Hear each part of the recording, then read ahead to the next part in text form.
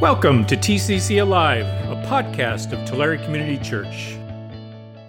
Once again, welcome back, fellow sojourners, to Appropriating the Culture, your friendly and comprehensive guide to being in, but not of, and your path through the cesspool of modern life that will leave you smelling fresh as a daisy.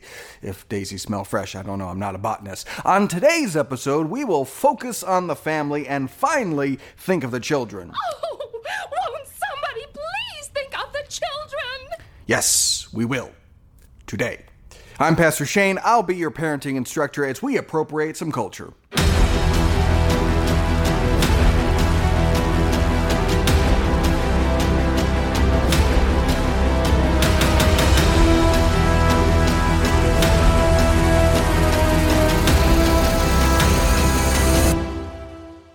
As we've said, the culture is influential. Movies, television, music, and entertainment are powerfully persuasive and incredibly impactful in shaping minds and cultivating thinking, which is why Christians desperately need to be engaged in these areas.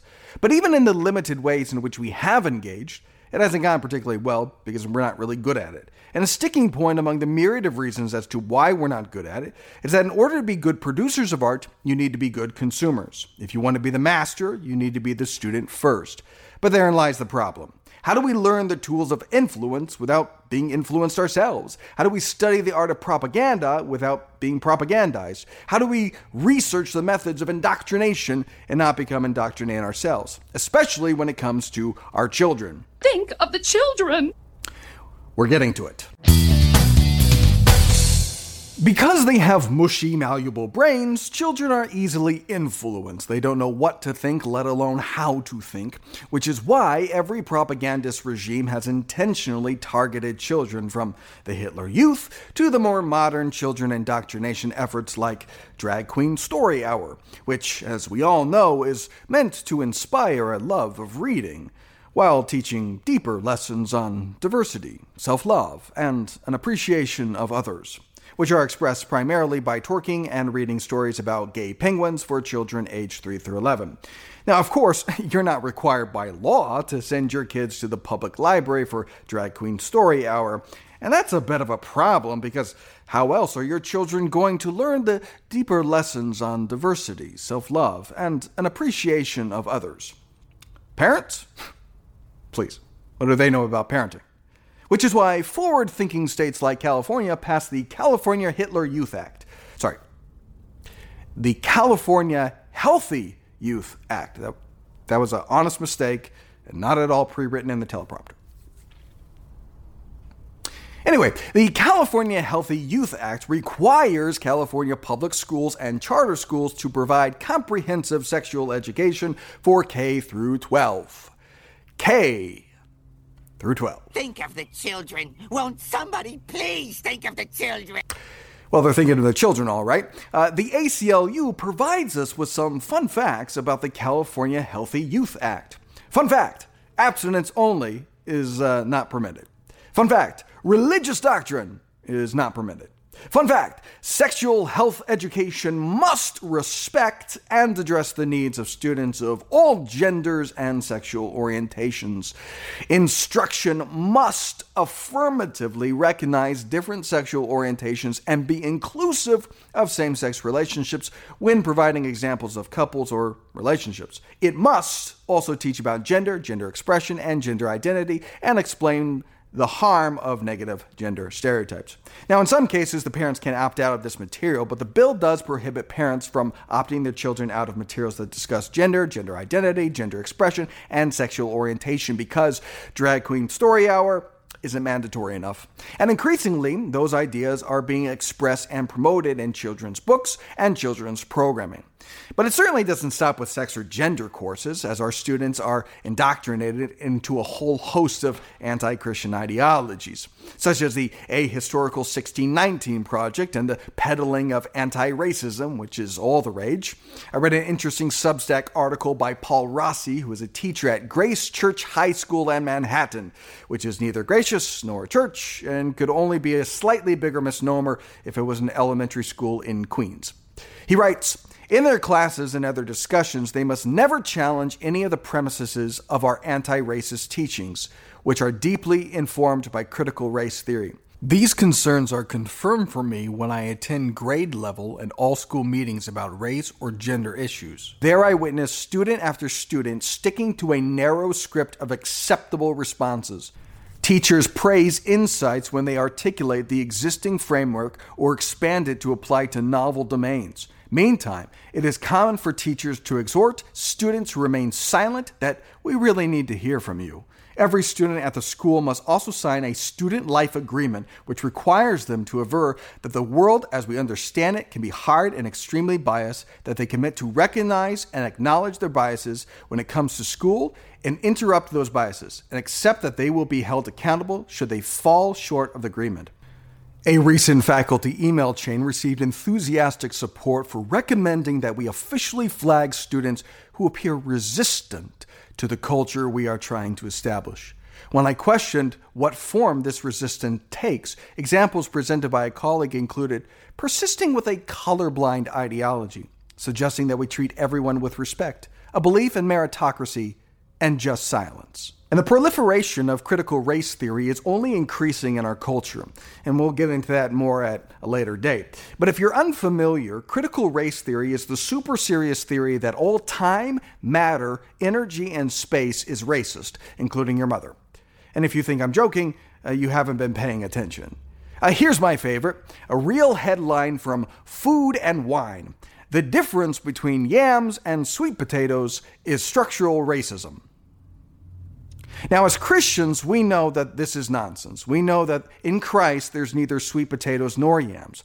But in all seriousness, we do need to teach our children sound doctrine and impress upon them the truth, because the culture in academia, media, entertainment, and public library drag queens are targeting and actively trying to indoctrinate the children to be their foot soldiers in the culture war. And we need to respond. And we can do that with the help from our sponsor today. Appropriating the Culture is brought to us by My Books. What? Oh man, that's embarrassing. I had no idea.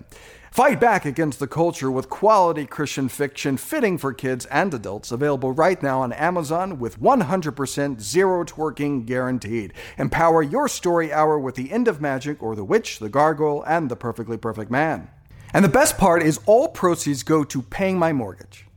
Such a good cause. Alrighty, so I'm naturally being a little facetious in the shameless promotion of my books, but it is a means of practicing what I'm preaching. If we're going to appropriate the culture, we need to engage in it. So not only is it an alternative content that I'm comfortable with my kids reading, but it's also a countercultural move, as the message and themes of these books are addressing what I think are real issues in the culture from a Christian perspective. And I think we need more of that, not less. But you'll notice I said alternative content, which is different than what we've been addressing when it comes to evangelism. Now, to be clear, I think that Christian art does need to be evangelical if it's going to attempt to shape the culture, but not exclusively. As I said before, there's room for Christian music made for Christians, and Christian movies made for Christians, and Christian books made for Christians that are safe and edifying and deepen our faith. The world can corrupt, and so we do need to be prudent and careful and guard ourselves, and I think that's particularly true when it comes to children.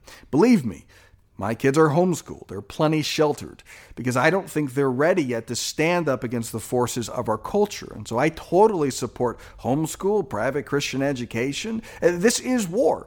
And children don't belong on the battlefield if we can help it. They need maturity and training first.